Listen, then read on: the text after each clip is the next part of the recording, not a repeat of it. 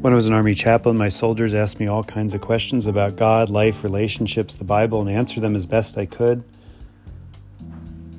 They also called me Padre. Welcome to the Dear Padre podcast, and today we are praying for Ukraine.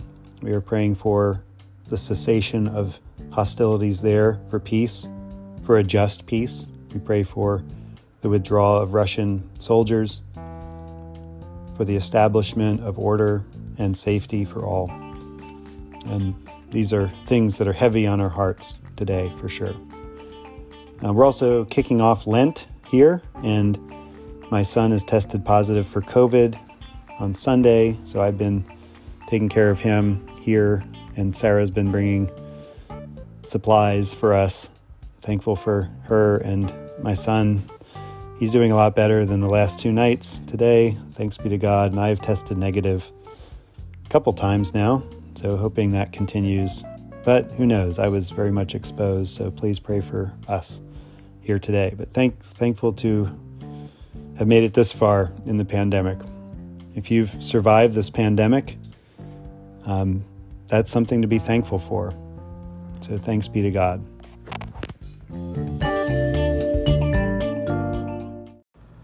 As much as I love the 3 dogs that came to church on Sunday, dogs in the Bible are sometimes not spoken of favorably. This doesn't mean that people in Bible times didn't love dogs. We have lots of stories of people that love dogs and puppies in the ancient world. We know that they tied puppies up on leashes, as fencing was not so elaborate as today. Dogs were allowed to run free at night, only in certain places in the land of Israel.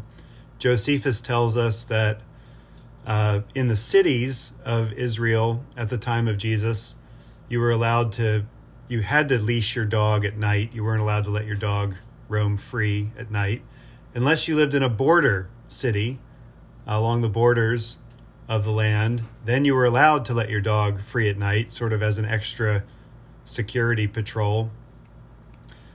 This is what Josephus tells us. Do with that what you will. It means people were owning dogs for protection, but probably for companionship too. I don't think that's changed since time immemorial.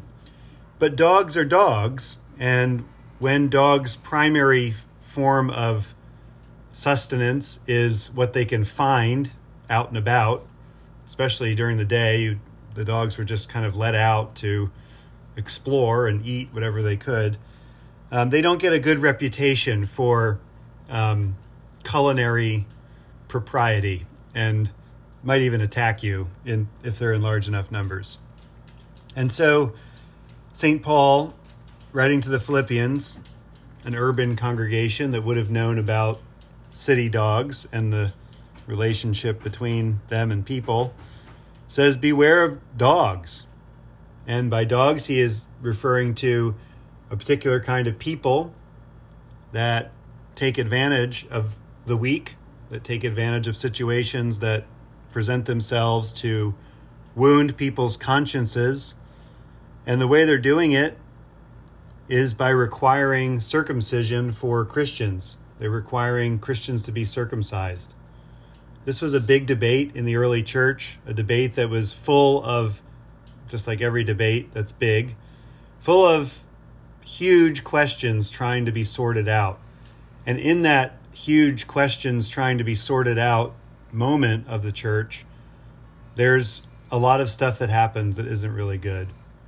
We know that Paul had a spiritual son named Timothy, who he writes 2 epistles to, who is not circumcised when he starts working with Paul and traveling with him. And Paul, as a rabbi, circumcises him as a young man, just so he can not be controversial anymore when they go to Jewish Christians who are requiring circumcision for membership in the church.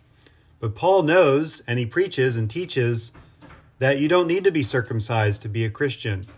You need to be baptized. That is the mark of Christianity. That is the initiation into the family of God is baptism.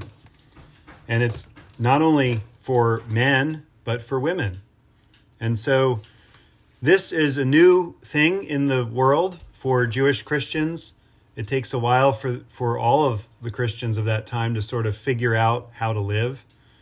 And it's good, as Michael Curry, our presiding bishop, has preached. I got to hear him once preach about this, being at the Billy Graham rally, and Billy says, all right, it's time to come down and pray the sinner's prayer. So come on down. We've got people here to circumcise you. Come on down to the altar, he says. That'd be a harder sell, wouldn't it, for Christianity? Christianity, from its earliest moment, has been a religion of trust and belief, a faith of trust, trusting in Jesus, and God's action towards us, not so much what we perform or do.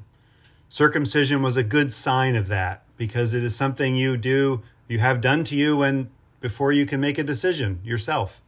On the 8th day, it is performed. And baptism is similar to that, in that it is God's grace that comes to us, not our good works going up to God and somehow registering in heaven. God is the one registering us in baptism. And so anyone that comes along and says you have to do something additional, you have to do something extra to be a Christian, to be the real Christian, you have to know this thing or say this thing or do this thing, that is always taking away from what Jesus did on the cross. And circumcision in the early church was that controversy. This is not really much of a controversy anymore. It might be in some places. It doesn't seem to be in American Christianity. But we always have to be vigilant for ways that people are trying to lay heavy burdens on other people. As the church goes into the season of Lent, we acknowledge and bewail our manifold burdens that we have placed on people as a church through rigorous fasting laws and other things during Lent. Whenever we talk about fasting or any kind of spiritual discipline, we're recognizing that that's not for everybody. You don't have to do that to be a good Christian, to be a Christian at all. You don't have to do any of those things. The reason you're a Christian is because of what Jesus did for you.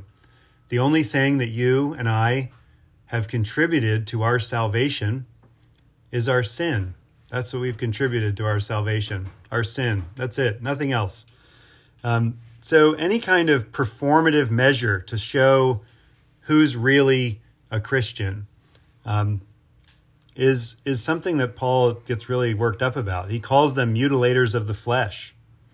Not that circumcision is in itself bad. Paul practiced it, as did many others, and many Christians have. But the requirement of people who aren't interested in that is something that would be a heavy burden to put on somebody. And then Paul says that he has all the credentials he needs. He goes into this, as he does many times, a diatribe about himself. He's boasting in what Jesus has done for him. He has no confidence in the flesh. No confidence. But if he did, he'd win. Paul never shies away from using his life experience and all that he is to further the cause of the gospel. He does this over and over again in the stories we have of him and in his letters. He was circumcised on the 8th day, born of the tribe of Benjamin, a Hebrew of the Hebrews, as to the law, a Pharisee, a persecutor of the church as to zeal, and a righteousness under the law blameless.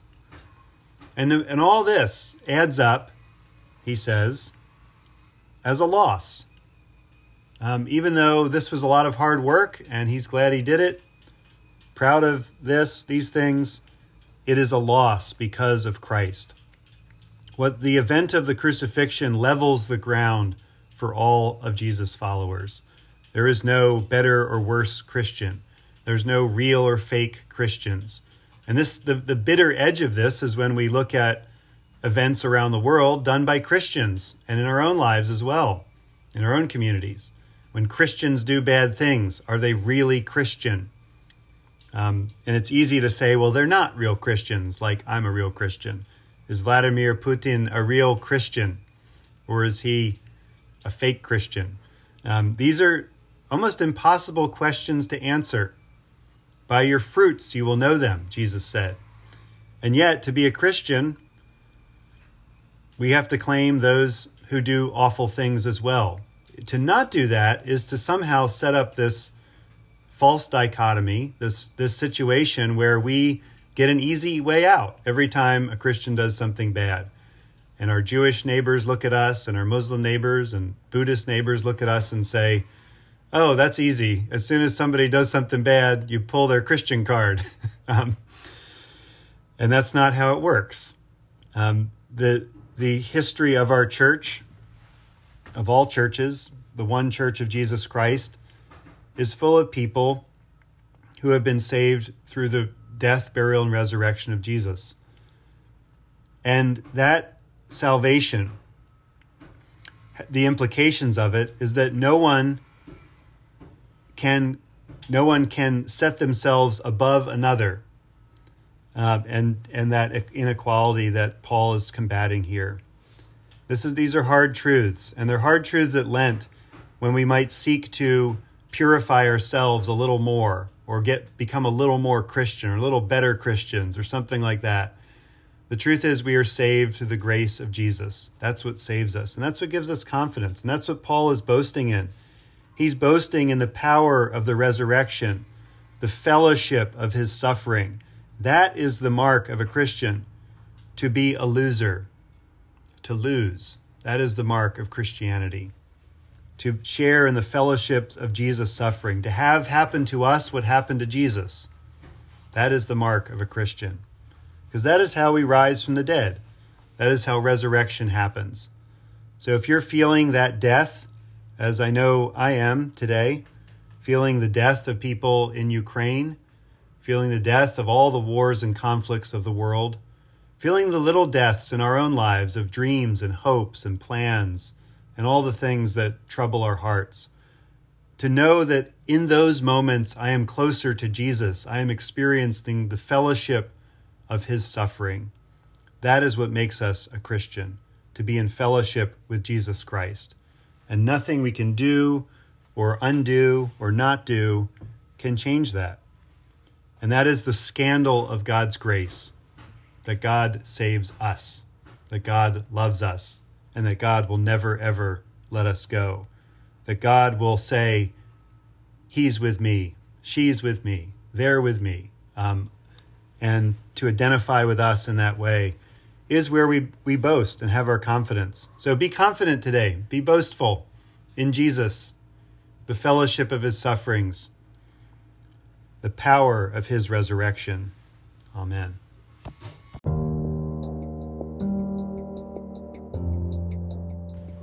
Pray a collect for the renewal for peace on 57. O God, who art the author of peace and lover of concord, in knowledge of whom standeth our eternal life, whose service is perfect freedom, defend us, thy humble servants, in all assaults of our enemies, that we, surely trusting in thy defense, may not fear the power of any adversaries, through the might of Jesus Christ our Lord. Amen. And a prayer for mission on 58.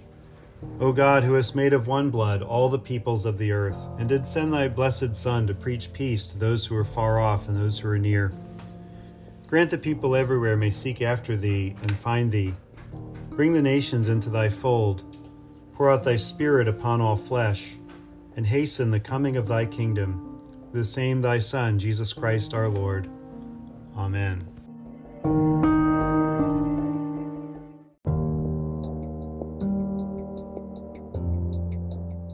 Almighty God, who hast given us grace at this time with one accord to make our common supplication unto thee, and hast promised through thy well-beloved Son that when 2 or 3 are gathered together in his name, thou wilt be in the midst of them. Fulfill now, O Lord, the desires and petitions of thy servants as may be best for us, granting us in this world knowledge of thy truth, and the world to come life everlasting. Amen.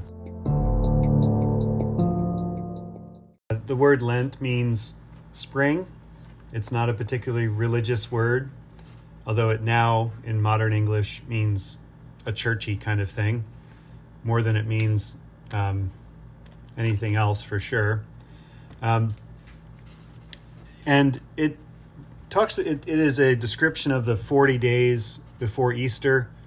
And we get this from the Bible. If you turn in the Bible with me to Luke's Gospel,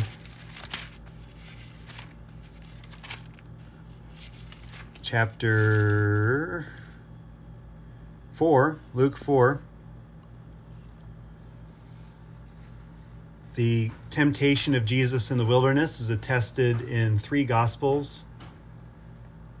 I think 3 Gospels. You have to check me on Gospel of John. Mark just says he went into the wilderness where he was with the wild beasts.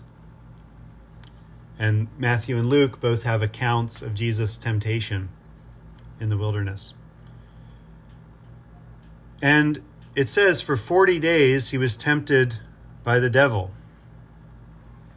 And he ate nothing at all during those days.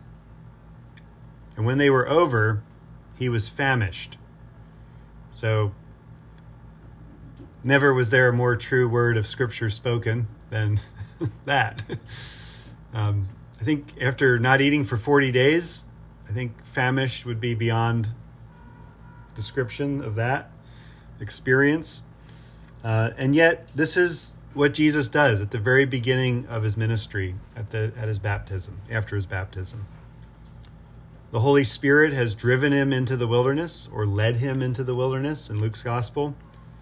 And the 40 days is just a time period of testing. We know 40 is the number of testing. The people of God were 40 years in the wilderness. 40, there's a couple other 40s in the Bible. I think the judgment that rains down from heaven in the form of water in the flood, 40 days and 40 nights it rained. And so this number 40 is the magic number for trials and testing. It's kind of amazing that even modern fitness and diet culture, pretty much, and recovery culture as well, all say the same thing, that if you can quit drinking or quit drugs or start going to the gym or whatever it is that theoretically makes your life better, if you can do it for 28 days, you can do it forever. And that's pretty close to 40. The word quarantine comes from the word 40. 40 days that people that sailed from one place to another had to stay on the ship and not leave, to be quarantined, to be doing the 40s is where we get that term, which was very common through most of human history since the Antonine Plague, and probably before that as well. Quarantines were in force. There's a lot of descriptions of the early bishops of Texas coming to Texas. They would sail from the East Coast to New Orleans, and from there they would have to quarantine before they were allowed into Texas, since there was a border crossing involved, and they could sort of police that. All the way, the accounts I've read, all the way into the 1900s, you have these bishops describing staying in New Orleans another couple weeks for the quarantine because yellow fever was breaking out here. So this is nothing new, but this time of testing and trial of 40 days, recently, and I don't know how much recently, maybe since I've been an Episcopalian, I don't know, recently, 10 years, maybe longer, there's been an emphasis on not fasting during Lent, of taking on a spiritual discipline or something positive in your life for Lent. And certainly as we're more aware of people's struggles with eating disorders, something I've struggled with myself, that the reality of asking people to do different things with their eating habits can be really disastrous for a lot of people. So there's been an emphasis on not fasting. And yet, the whole point of Lent, connected to the story of Jesus fasting for 40 days, is the primal story of Lent. That is where we get this from. So it's really hard to disassociate it completely from fasting, I think, because of Jesus' example. But it means you modify it for your situation. It means you have to take a hard look at your own life and what you're capable of, what you think you're capable of. Talk to your doctor about what you're capable of doing, and get that kind of consultation. And I imagine people that do that, talk with their therapist, actually probably have a much better experience of Lent than those who, like me, often set lofty goals of what we will accomplish, and then life hits me like on a Thursday, and all the things I said I would do go out the window. So again, Lent is an exercise in understanding human frailty. Jesus experienced human frailty in he was famished. I mean, there's no better experience of what it is to be human than to be really hungry. I don't know if you were hungry as a kid much. I always feel like I was always hungry as a kid. Hungry for treats and snacks, mostly. Any box of Cheez-Its that made it into our house was immediately devoured. There were 5 boys living there. And that experience of hunger is something that modern Americans maybe experience less than humans throughout time and space and history, but it's still something that we experience. And Jesus was famished, that experience. So that's where Lent comes from. And the idea of it is that if we can learn how to fast, then we can learn how to feast. And you can't do fasting unless you do feasting. So if you are doing something terrible, if you're doing something sinful for you, don't give it up for Lent. You should give up sin anytime, all year round. But if you're fasting is not giving up sin. It's giving up something good. Chocolate cake is good. Ice cream is good. Coffee's good. Beer is good. All those things are good. And giving them up shows us how famished we really are as people. I think it exposes our frailty in a way that few other things do. For most situations in life, we can pretend that we're okay, but not when we're hungry. That is not something most humans can really pretend and fake. And then we have the guidance of Jesus about fasting, and we read it on Ash Wednesday in the church service. When you fast, do not be miserable. Don't say how miserable you are. Don't walk around sad. Be happy. Rejoice. Wash your face. Get out there and do it. Because we don't want to center ourselves in Christianity. That's not what Christians do. We center Jesus Christ. And so none of us will probably ever get to 40 days of fasting in our lifetimes. It's not something I've been able to do. There are some people that have, I'm sure. My Pentecostal friend, Jason Blake, who is now deceased, may he rest in peace, would tell me glowing descriptions of his churches growing up would do 40-day fasts of like a liquid diet. You know, you could, as long as you could drink it, you could have it.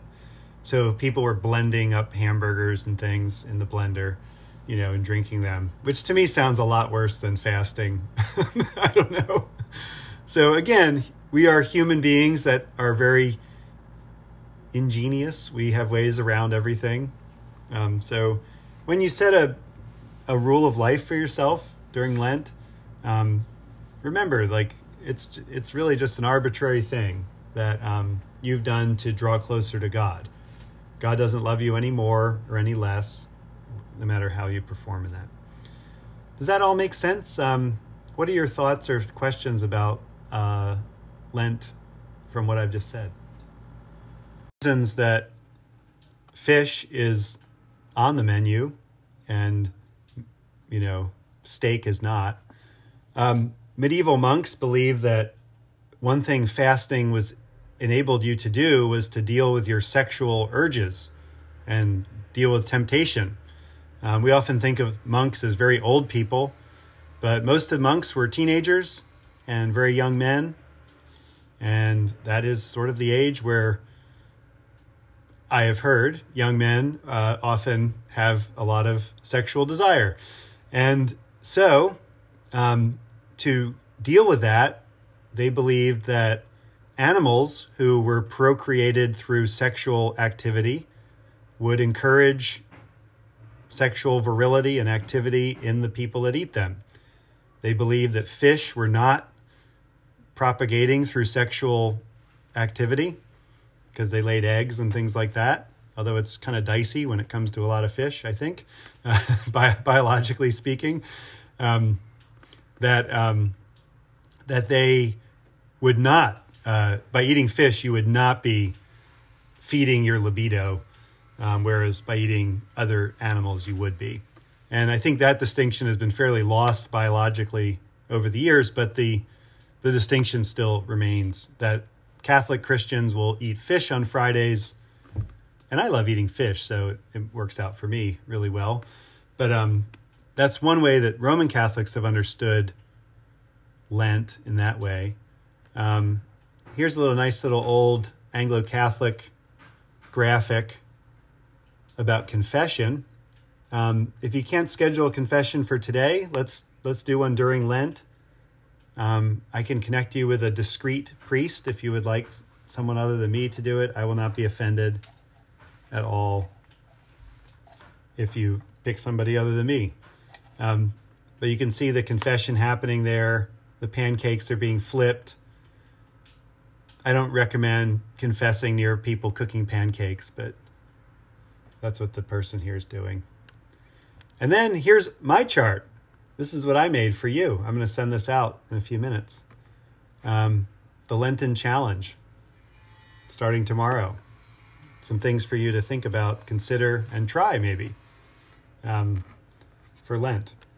I feel like for a lot of Episcopalians, Lent is sort of like, and should be, a time to sort of do basic Christianity, not superstar Christianity, not fasting for 40 days or something like that, but basic Christianity, to sort of get back to the fundamentals of the sport, if you will. In basketball, you got to learn how to dribble and shoot. You can do a lot of things in basketball, but you have to be able to dribble, pass the ball, shoot the ball. And in Christianity, the same thing. There are basics to it that we often drift away from in the life we have. David, could you explain the